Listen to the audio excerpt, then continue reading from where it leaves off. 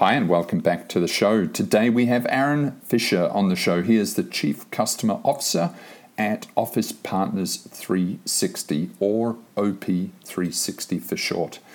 This is really an outsourcing firm to watch. They have had hockey stick growth over the last 36 months. They've been around for a long time though, and Aaron Fisher has outsourcing royalty in his blood. He has been in the industry decades and has seen the industry rise up from nothing, and he's just recently transferred across from TaskUs, which has seen obviously incredible growth and positioning in the market. So really exciting times for OP360, and it is a great outsourcing firm, as Aaron can talk about in this session today. So really good conversation with Aaron, and a lot of the conversation was dipping into the origins of the industry and how it's changed, and of course how OP360 can serve the clients of today. So as always, if you want any of the show notes, go to outsourceaccelerator.com/podcast. Enjoy. This podcast is brought to you by Outsource Accelerator. We are the world's leading outsourcing marketplace and advisory. We help big and small businesses with their outsourcing needs, and we can help you too.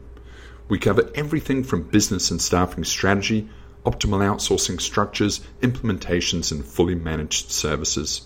If you're already outsourcing, about to start, or somewhere in between, then we can ensure that you get the best from outsourcing. That's the best prices, best terms, and of course, the best results from your outsourcing practices.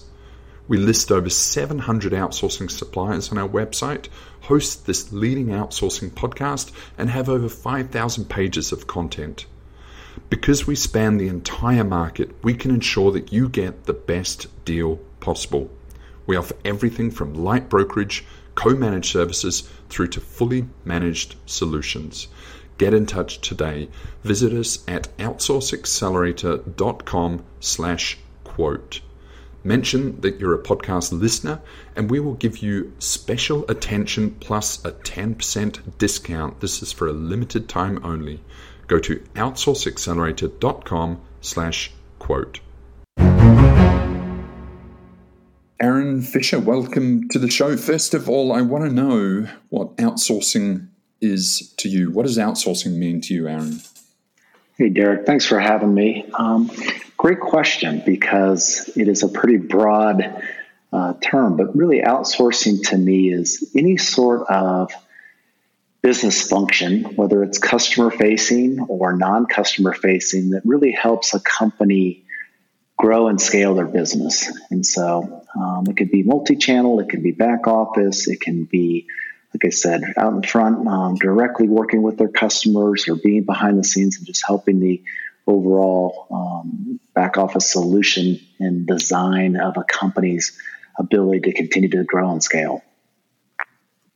And you, Aaron, you're another industry veteran. I've been speaking to a lot of industry veterans lately, and you've spent, from what it looks like, your entire career within the bigger end of the outsourcing industry, kind of referred to as the call centers, and very sort of process-driven, very specific process-driven.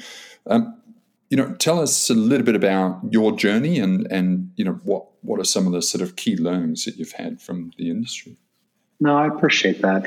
And you're right. It was basically, and has been, my entire career trajectory has been in the outsourced business, process outsourcing. But, I'd be reluctant to say that I came from outsourcing royalty. So my kind of uncle, basically my second cousin, was Jim Lynch, and he is the founder of Sitel Corporation out of Omaha, Nebraska in 1985. And so Jim Lynch actually brought on my dad, Ford Fisher, as a partner in the business, and those two were kind of early pioneers of high growth, large volume, multinational call center company based out of Omaha, Nebraska. And I was there a little bit before they went public in 1995, so it was neat to be part of an organization that was small, private, growing, and actually became a public entity, and had a really great 10 years of my career there. And it's really where I learned all the different facets of an outsourced company. Started in on the phones, making outbound calls to small businesses to add additional telephone lines and various telephony products on behalf of all the RBOCs. And then kind of moved into account management and client services. And then from there in new project implementation, true direct operations and leading, full scale, large clients in the operation side. And then at the end, really spent a lot of time with Tata Infotech, which at the time was a joint venture with Sitel, and one of the first relationships to put U.S.-based telephone calls in India. And so spent a lot of time in Mumbai, but great 10 years, really learned the business. And then from there was able to pivot and take that overall, experience through the different departments and really moved into Sykes Corporation, which was basically a smaller but publicly traded company in 2004 and spent 13 years there and spent most of that time in client services and in new logo sales. But it was great to start at Sitel pre-IPO, left them at a little bit over $1.5 billion in revenue, came to Sykes. They were about $200 million in revenue and was able to lead them at about $1.3 billion, and then took an opportunity with a small but rising star called Taskus about 4 years ago. And they were about $80 million in revenue when I joined them in early 2017. And through new logo sales and new logo sales team leadership, I left them in March of this year. And I think they're on target for approximately $715 million in revenue. I just went IPO earlier this summer. So, three great companies, and now I've taken almost 27 years of experience and putting it to work for a great small but emerging and high growth company with Office Partners 360. Wow, that really is an incredible journey, and I didn't quite realize you actually are like outsourcing royalty or a business process prince. That's incredible. Did Sitel begin as an offshore outsourcing, or was it, just a sort of decentralized call center for domestic use?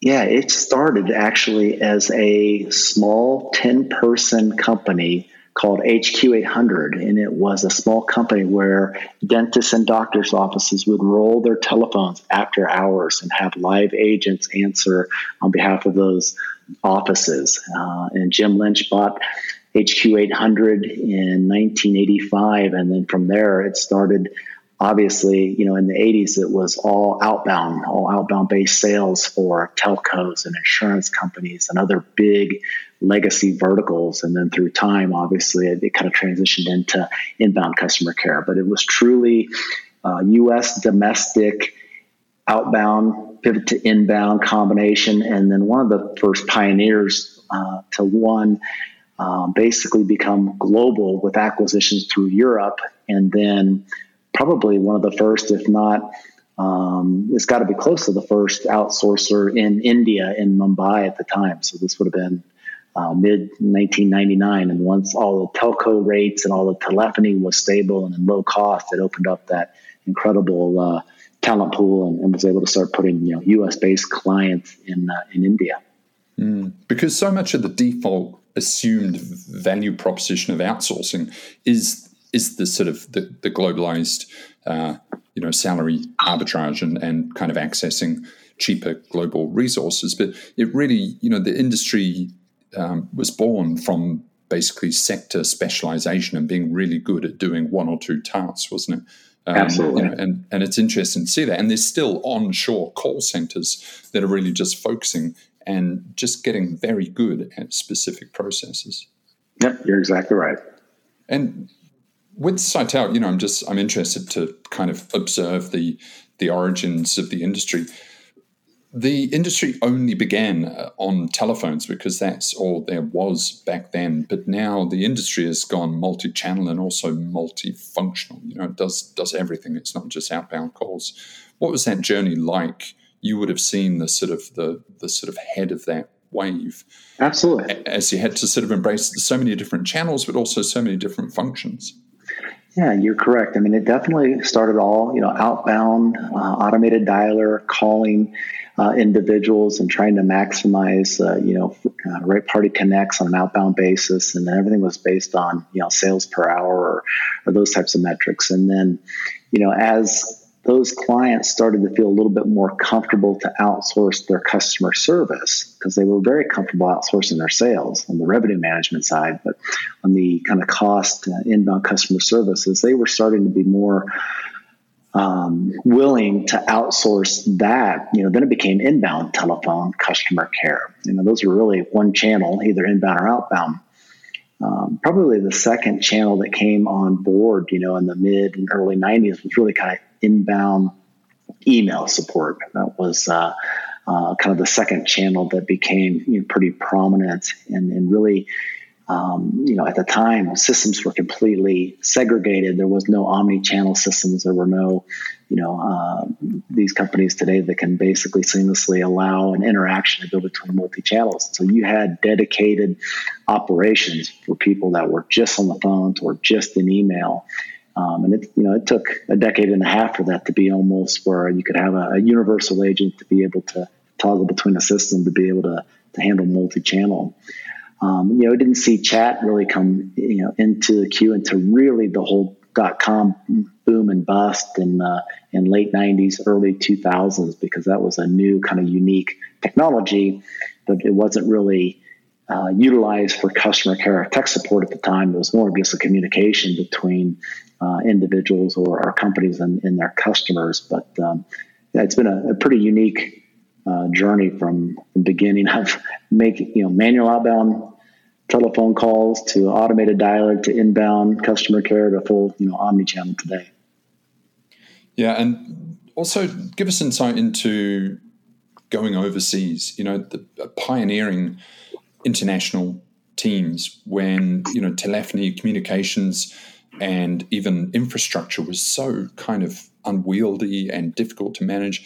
What was it like to kind of be a pioneer in building an international organization and kind of having people in a different country take phone calls and work for a different country and company completely? Was that just a completely freaky concept back then?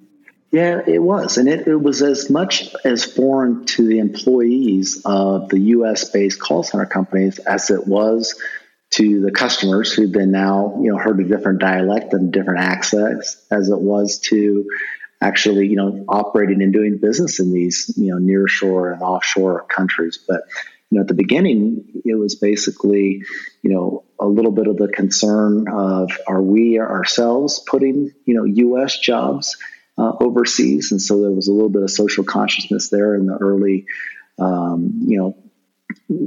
said late 1990s, early 2000s. And then it was coupled with a little bit like from a sales perspective, if I'm used to getting, I'll just make it up, $30 an hour for selling these services in the U.S. and now I'm selling it for $15 an hour in an offshore location and I get paid on revenue, what does that mean for myself, my livelihood, my kind of sales industry and my place in this business? So it was really kind of unique internally. And then obviously there was a little bit of a surprise and learning curve of the customer base, hearing, a different accent or a different dialect, and then having, the whole kind of U.S. consumer organizations realize that, hey, this is happening. Hopefully, problems are solved and issues are worked through, but this is kind of an evolution in customer care. And then last but not least,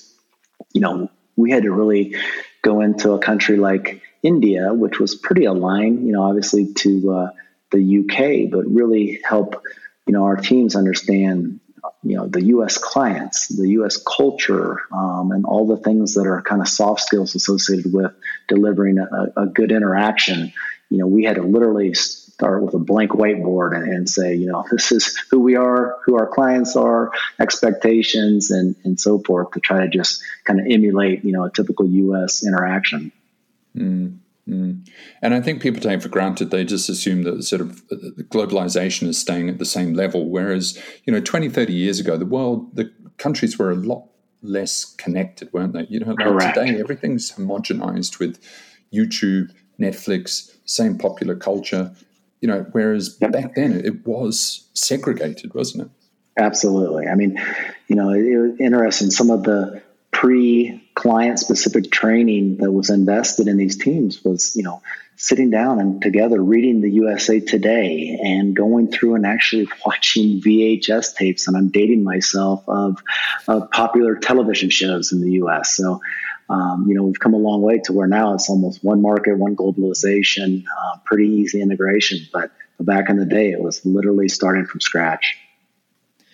So let's fast forward a few years and, a few incredible kind of career steps for you. But there was TaskUs. We'll just sort of briefly talk on that. But, TaskUs, I think, is highlighting the outsourcing industry. Actually, as you have sort of identified here, the industry has been going strong for 30 years. But it seems that TaskUs kind of gripped onto a modern new narrative, but actually they're just doing the same thing.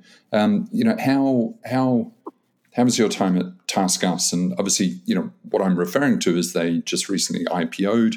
A few years ago, they were invested by Blackstone, one of the biggest PE firms in the world. So really exciting things for the industry. And as an industry proponent, I want to see more of that. I want to see more interest from Silicon Valley in the industry. But what was it like, from your perspective? Yeah, Derek. Now that's great. I started, like I said, with Sitel Corporation and then Sykes Enterprises. And both kind of about $1 billion, $1.5 billion in revenue, but both targeting the same Fortune 50 massive U.S.-based clients. And so it became more of a rat race to highest volume, lowest cost, and try to eke out, gross margin and certain EBITDA goals. And so it was an interesting time to where everybody started to chase teleperformance because of all of the acquisitions they made. They were, multi-billion and had, 10% operating income.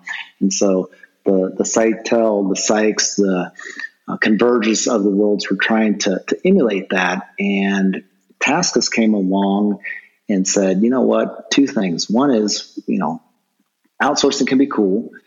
And two is if we focus, if they were able to focus really maniacally on their frontline teammates and really target a underserved and emerging class of companies in California, there is room for a small upstart to make it work. And so, I think a rising tide lifts all boats. TaskUs, really showed the incumbent big box BPOs as well as kind of the, I would say, BPO 2.0 companies that are out there that, you can have a brand, you can have, smaller clients that potentially can scale and grow, that you can spend most of your time on your frontline agents and therefore, your business prop and your ability to explain to your customers what you're doing, where you're doing it, works out. And so it's exactly, why I came over to Office Partners 360 is because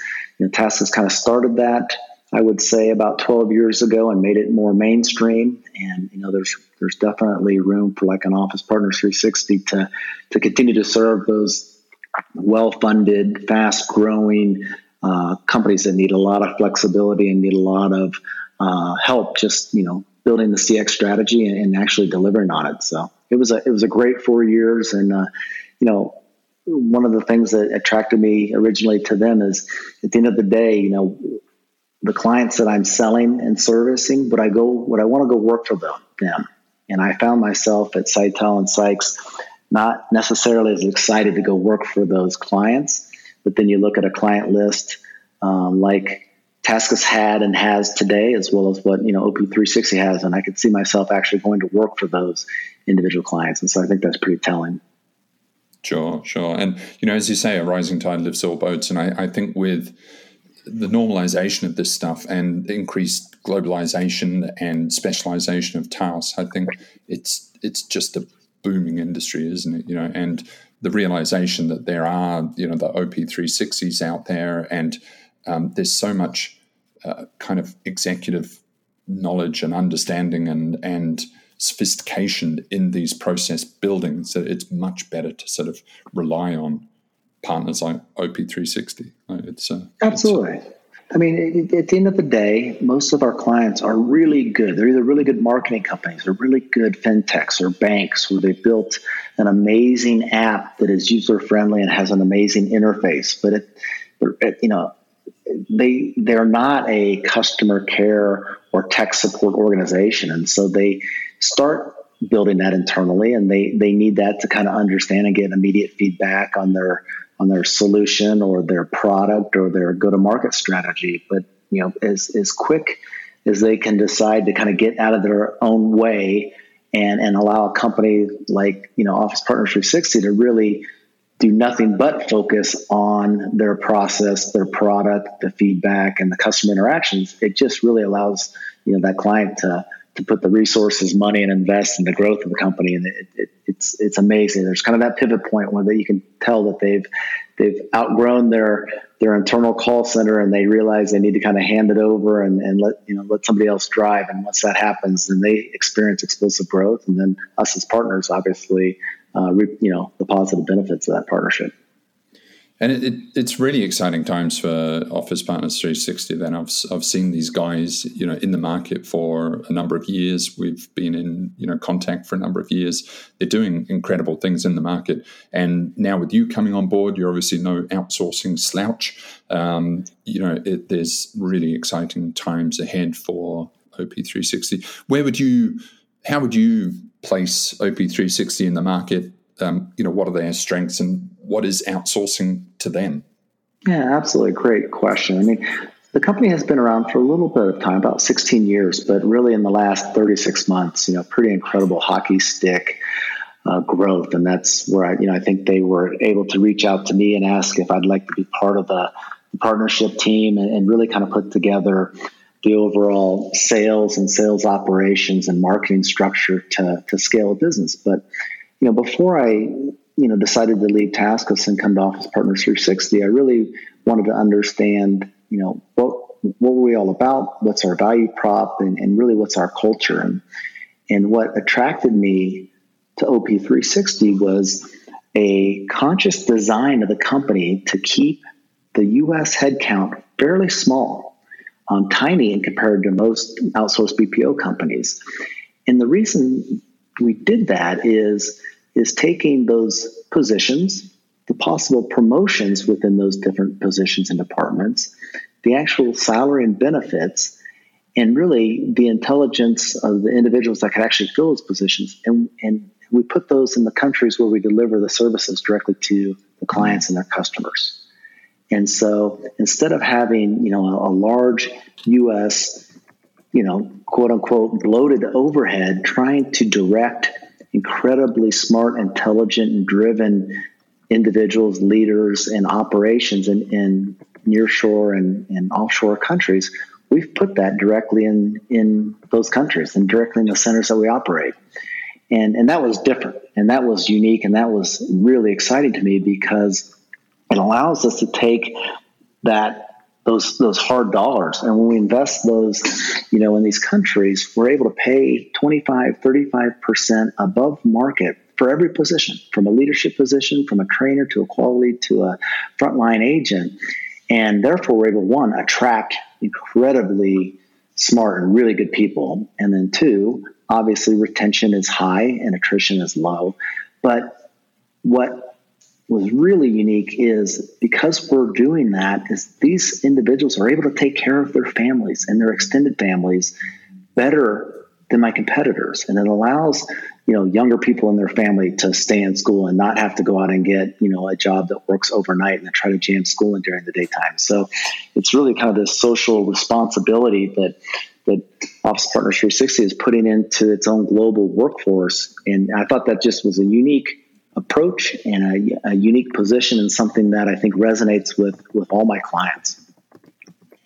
Yeah, that's brilliant, isn't it? I mean, I see a lot of management structures in the Philippines, of course, but it does seem crazy that, these bigger firms don't have all of the upper senior management within the countries that they're operating from. It's almost as if, you've got to believe in your own product. And absolutely, there's a sort of common misconception that, these developing countries, they're good for call centers, but not much else. But there's incredible, highly qualified talent, highly capable talent, Ivy League graduates, and some of the best companies in the world are also based from the Philippines. And so it's incredible. There's an incredible sort of a scope of highly skilled talent, and just to harness that in the countries where they're operating from, it's so sensible, isn't it?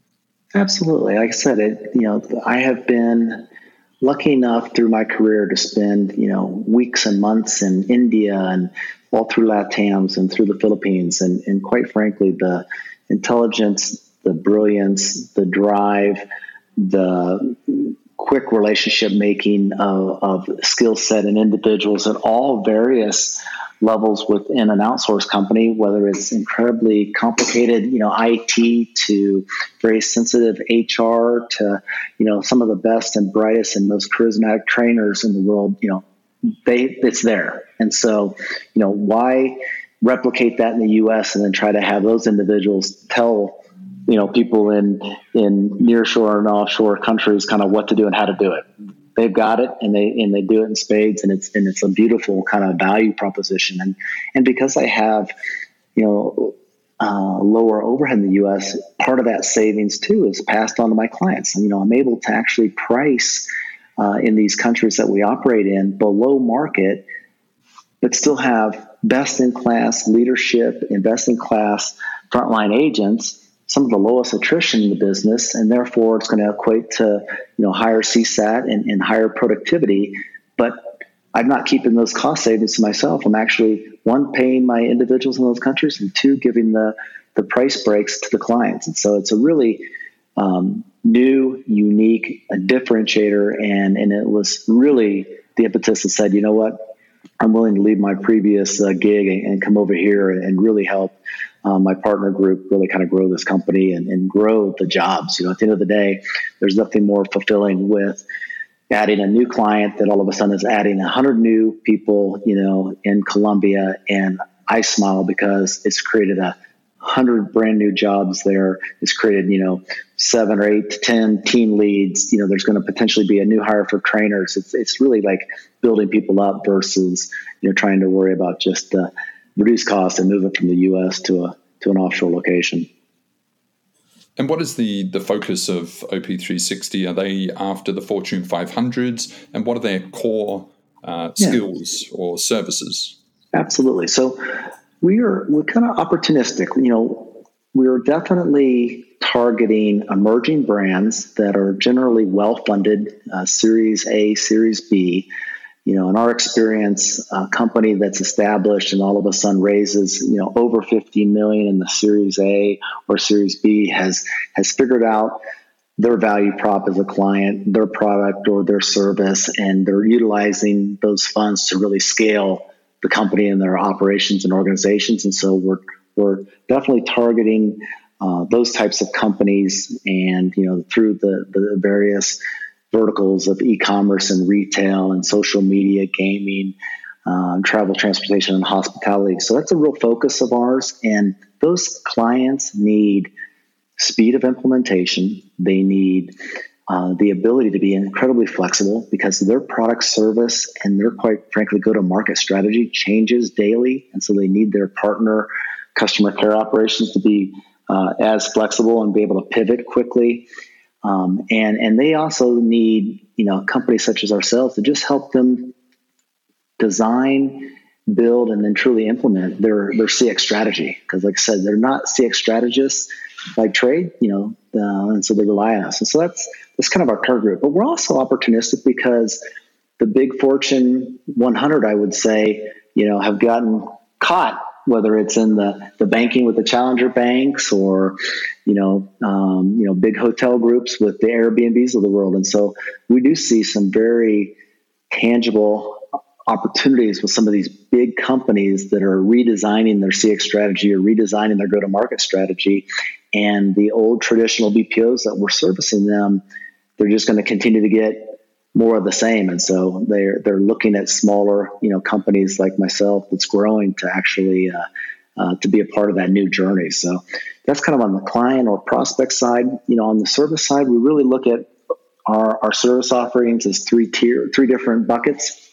Inbound, outbound, customer care, tech support. Obviously, it's still a massive opportunity there, and really what's traditionally been outsourced. So, very high levels of strength in that. But second is really what we call content moderation. And it's like you have probably been very aware, every social media app, every online posting, every, any time of opportunity that a customer, consumer, somebody can push something to an app, to a website, or to a marketplace, all of that content needs to be monitored, controlled, evaluated, and making sure that it's meeting, the requirements of the individual companies. And so, really a lot of experience and desire to continue to scale that part of our delivery solution. And then last is really this, AI automation, and every autonomous driving company, every new robotic company that has robots going up and down, aisles of grocery stores after hours trying to take inventory and something. It takes a lot of human data tagging and data annotation to actually make those systems smarter. And so we continue to see a lot of growth in that particular category or vertical. So like I said, customer care, content moderation, AI operations is really our sweet spot across, like I said, most emerging brands, ones that become, highly funded and want to scale their growth. And then all these big traditional companies that are now trying to, redo what they have previously done because they're getting beat to market. You can see how people like bigger companies are turning more towards CX specialists now, because it is just kind of climbing in complexity, isn't it? Having to manage every platform, and also realizing that it's not just now a reactive function. It's not just picking up the phone and solving an issue, but it's closely connected to the branding and the marketing and the kind of social media footprint of the company. It's an enormously complex and also a really important thing for businesses to get right. Yeah, I mean, the voice of the customer now is everywhere. Before, a disgruntled customer didn't have a channel or an ability to voice, the challenges that they were having with a particular company. But today, every voice is heard. And so, amazing transition over the last few years of companies as well as the overall kind of U.S. market and global market realizing that, customer care or CX doesn't always just have to be a cost center in the back of a warehouse somewhere in the U.S. because it's just a must-have. It truly can be, one, a differentiator, and two, once you continue to start to put, smart ROIs around customer retention versus customer acquisition and the potential cost of negative reviews versus positive reviews, it actually brought what we did out into the front and part of these companies and part of their go-to-market, and really it became a true partnership versus before it was just an outsourced vendor, relationship. Mm. And what you were saying before about staffing being such an integral part of these emerging economies, and can you speak to like how many countries you're in now and how many staffing you have across the globe? And it is an incredible impact, positive impact that you're having globally now, isn't it? Yeah, absolutely. And it's great to see because, like I said, you visit these countries and cities and communities and households, and it's really neat to see, the growth and development and what, we're able to provide on behalf of our generous clients. But Office Partners 360 started in the Philippines, predominantly in Cebu, and really have about 2,250 frontline teammates and associated staff in Cebu. Obviously, post-COVID, a majority of that it's work from home, and because of work from home, we have our teammates are all over the Philippines, but we also have a sizable team in Coimbatore, India, with 750 of our frontline agents there. And we're really excited. We have just this month, we're launching Barranquilla, Colombia.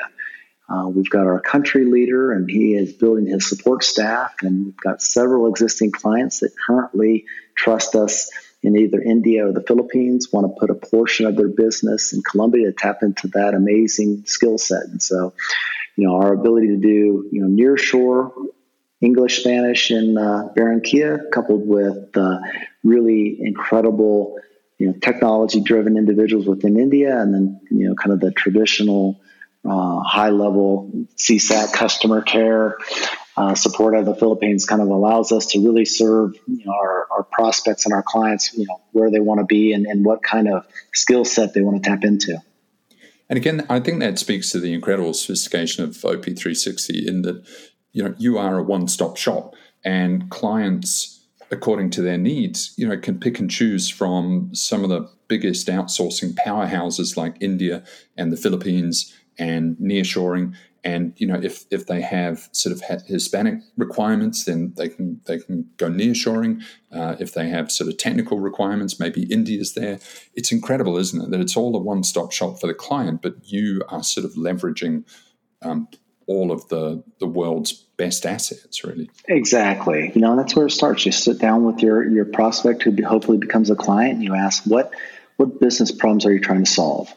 And once you get that established, then it's exciting and highly motivating to be able to provide a solution to those business problems by, like you said, tapping into incredible, intelligent, bright people, whether it's nearshore, offshore, or wherever it may be. But it's great to actually see the job creation on our side, but the actual problem solving and solution, solving on our client side.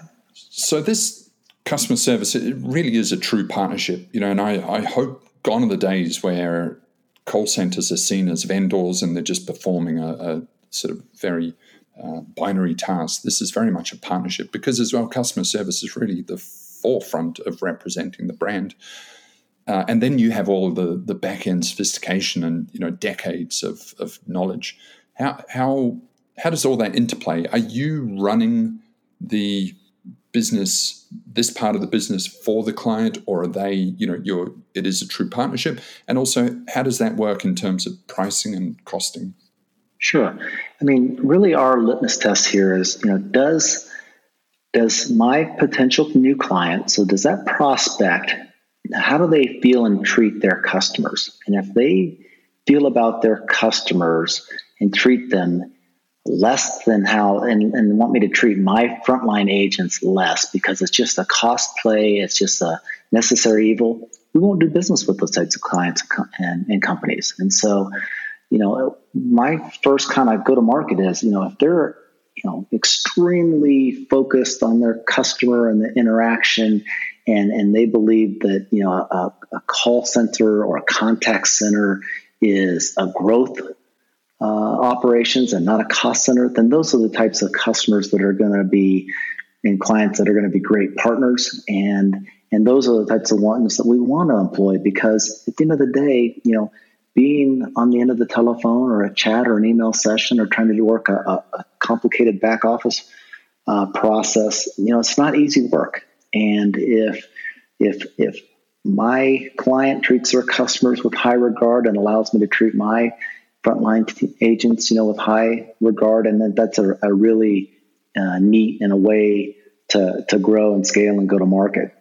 It also allows, if a company trusts me and invests with the right proper pricing, not high pricing, but just the proper pricing to solve their business issues, and they trust me that the financials are where they need to be, then that allows me to then solve that problem with being able to source and pay the expertise that's needed. It's really, you get what you pay for. And if the old adage, garbage in, garbage out, on the negative side, or if a client wants to lean in and invest and pay what is needed to actually solve their business problems through a partnership with us, it actually works. It's a really neat thing to see.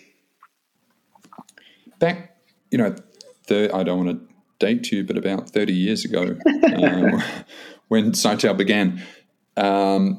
What was the conversation like then, telling people about you can outsource this function, and then also telling people about, we're going global with this function, compared to the understanding, acceptance, and adoption of it now? How has that understanding and embracing of basically globalized employment changed over those years? Yeah, it started, like I said, it was really kind of a small niche on what clients were willing to outsource, and it was kind of that outbound sales, because at the end of the day, it was revenue generating versus cost generation. And if you kind of messed up the sales, you weren't really necessarily hurting your brand versus an inbound customer care. So, over time, once they started building external relationships with really good legacy BPO companies, that just continued to help the overall industry grow and scale.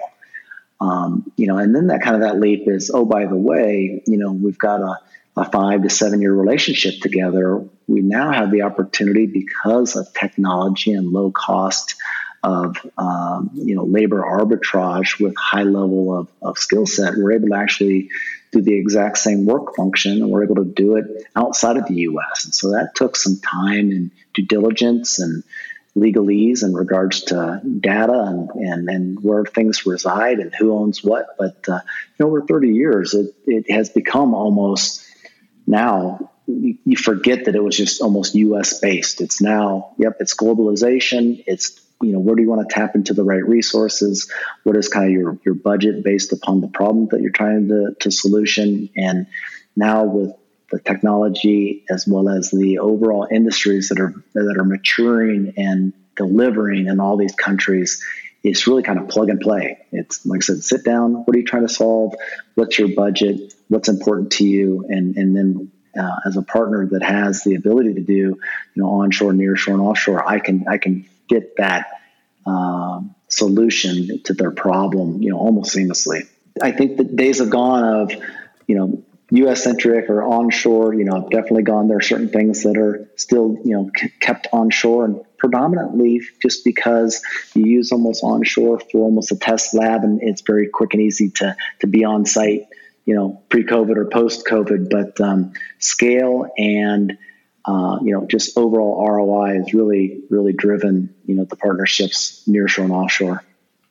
I think it's so powerful that, before you had to build awareness that this could even happen, then you had to educate, then you had to build trust, like there was going to be a lot of mistrust. And now it's kind of just default, like any big company would be saying, where's our offshore team located and who's with? That's an incredible sort of movement for the entire industry and the capabilities of the industry generally, isn't it? Yeah, absolutely. Like I said, outsourcing, BPO partnerships, all that is just now normal language and nomenclature within all these companies. And so what is the future then, embracing all of that? And where do you see the future going? And most critically for OP360, as we continue this trajectory of globalization and increasing sophistication of services? Oh, that's great. Definitely, like I said, kind of the three pillars of delivery. Customer care, customer support is going to always be a large opportunity to continue to take care of consumers globally. And so, it's always trying to utilize intelligent individuals, trying to get some of the best training and information to them, empowering them with the right system and tools, and empowering them to be able to make, independent decisions on behalf of the client's customers is what we want to continue to see. And as we continue to automate and self-help and really try to remove very simple contact center tasks from a live agent, that's great. But, that doesn't hurt our industry or our business, because it's generally the solution of choice from a customer. They just want to get something simplified, done and done easy. And it allows more complicated work types and customer interactions to be had with a live agent. And those are the types of interactions that our frontline agents love. And that's where they're excel and dig into. And so you kind of move yourself up the complication food chain, and the value to the customer, the value to our agent, and the value to our client just continues to accelerate. So that'll always continue. And that's going to be a really push from a evolution and from a future standpoint. Content moderation, I don't know how we're eventually going to get most of that automated, but just if you just Google how many YouTube videos are posted a day, or how many posts are posted on Facebook, or Match.com. I mean, all of the content, because everybody now is a publisher and a creator and can put something out. There's going to be continuation of scale and growth to help these media and entertainment and companies make sure that they protect their domain and protect their reputation. So, that's going to continue. And then lastly, like I said, the AI automation. Yes, the Terminator computers are eventually going to get so smart they're going to teach themselves, but it takes a certain skill set and a discipline globally to really make sure that all of the autonomous vehicles and robots and systems that are going to continue to make overall our lives better and more incredible. It takes that skill set to tag that data and to make sure that all of the good information goes in. So therefore, good things happen on the backside. So hopefully that kind of answers that, Derek. Yeah, absolutely, Aaron. And I'll probably close out on this. Normally, we talk to a lot of SMB kind of outsourcing with smaller teams, and I ask them often, how do you get your clients started, and how do you get them comfortable, and just kind of started with that process? Because for SMBs, it's really just getting your foot in the door, getting 1 to 2 seats, and getting them comfortable. Can you give us some insight into the bigger end of the market? How do you entice a client in? Because I assume it's kind of tender documents, it's sort of hugely complex agreements. What is it from your side that you can kind of entice a client in and get them comfortable with the service? No, that's great. And I think I talked a little bit about it earlier. It's really, one, you got to build, obviously a relationship and a little bit of trust, but that's hard. But, you've got to do it because these individuals for an emerging high growth company, may be making a decision that could either promote them through the organization career or get them fired. And so, relationships are key. But like I said, is taking the time to understand what business problem they're trying to solve. Because traditionally, the outsourced BPOs kind of came to these clients just saying, here's our solution. Do you have a need? And we're a price a little bit lower, or we're located in a different area, or we think we've got a little bit of vertical expertise in this vertical industry. And that's the wrong way, from a BPO organization to try to force it to a client need. What we do here at OP360 is take the time, and my prospect may have a business problem or challenge that I don't have the solution for. And I'll try to help them externally outside of my company solve that. But it's taking the time to gain the trust and understand what they're trying to solve for, and then really being able to share with them the solution and the journey. And we can start small to where they're not feeling like they're either breaking their funding bank or damaging their P&L to try to start to outsource, like various portions of their business. And through, doing that methodically and doing it with care, ultimately the quality and the productivity and the outcome is going to be where they wanted it to be, or where they perceived it could be, or better. And then from there, through that trust and time, you really become an extension of their operations. And quite frankly, several of our clients would say this if we asked them today, that without us, they wouldn't be who they are, or they wouldn't be as successful as they are, because we've really become a complete part of their operations and their go-to-market strategy. It's true partnership, and it's a powerful partnership, isn't it? It's really, really powerful to partner with a offshore team. Absolutely. So, Aaron, thank you so much, and great insights there. If anyone wants to, of course, learn more about Office Partner 360 or get in contact with you, how can they do that? No, it's been great. Again, Aaron Fisher at Office Partner 360. You can reach out to me. My email is pretty easy. It's aaron@op360.com. You can find me on LinkedIn. I'd love to talk with anybody. Again, as I said, rising tide lifts all boats. Please reach out, and I look forward to meeting each and all of you. Fantastic. Thank you so much. That was Aaron Fisher of OP360. As always, if you want any of the show notes, go to outsourceaccelerator.com/podcast. And if you want to ask us anything, then just drop us an email to ask@outsourceaccelerator.com. See you next time.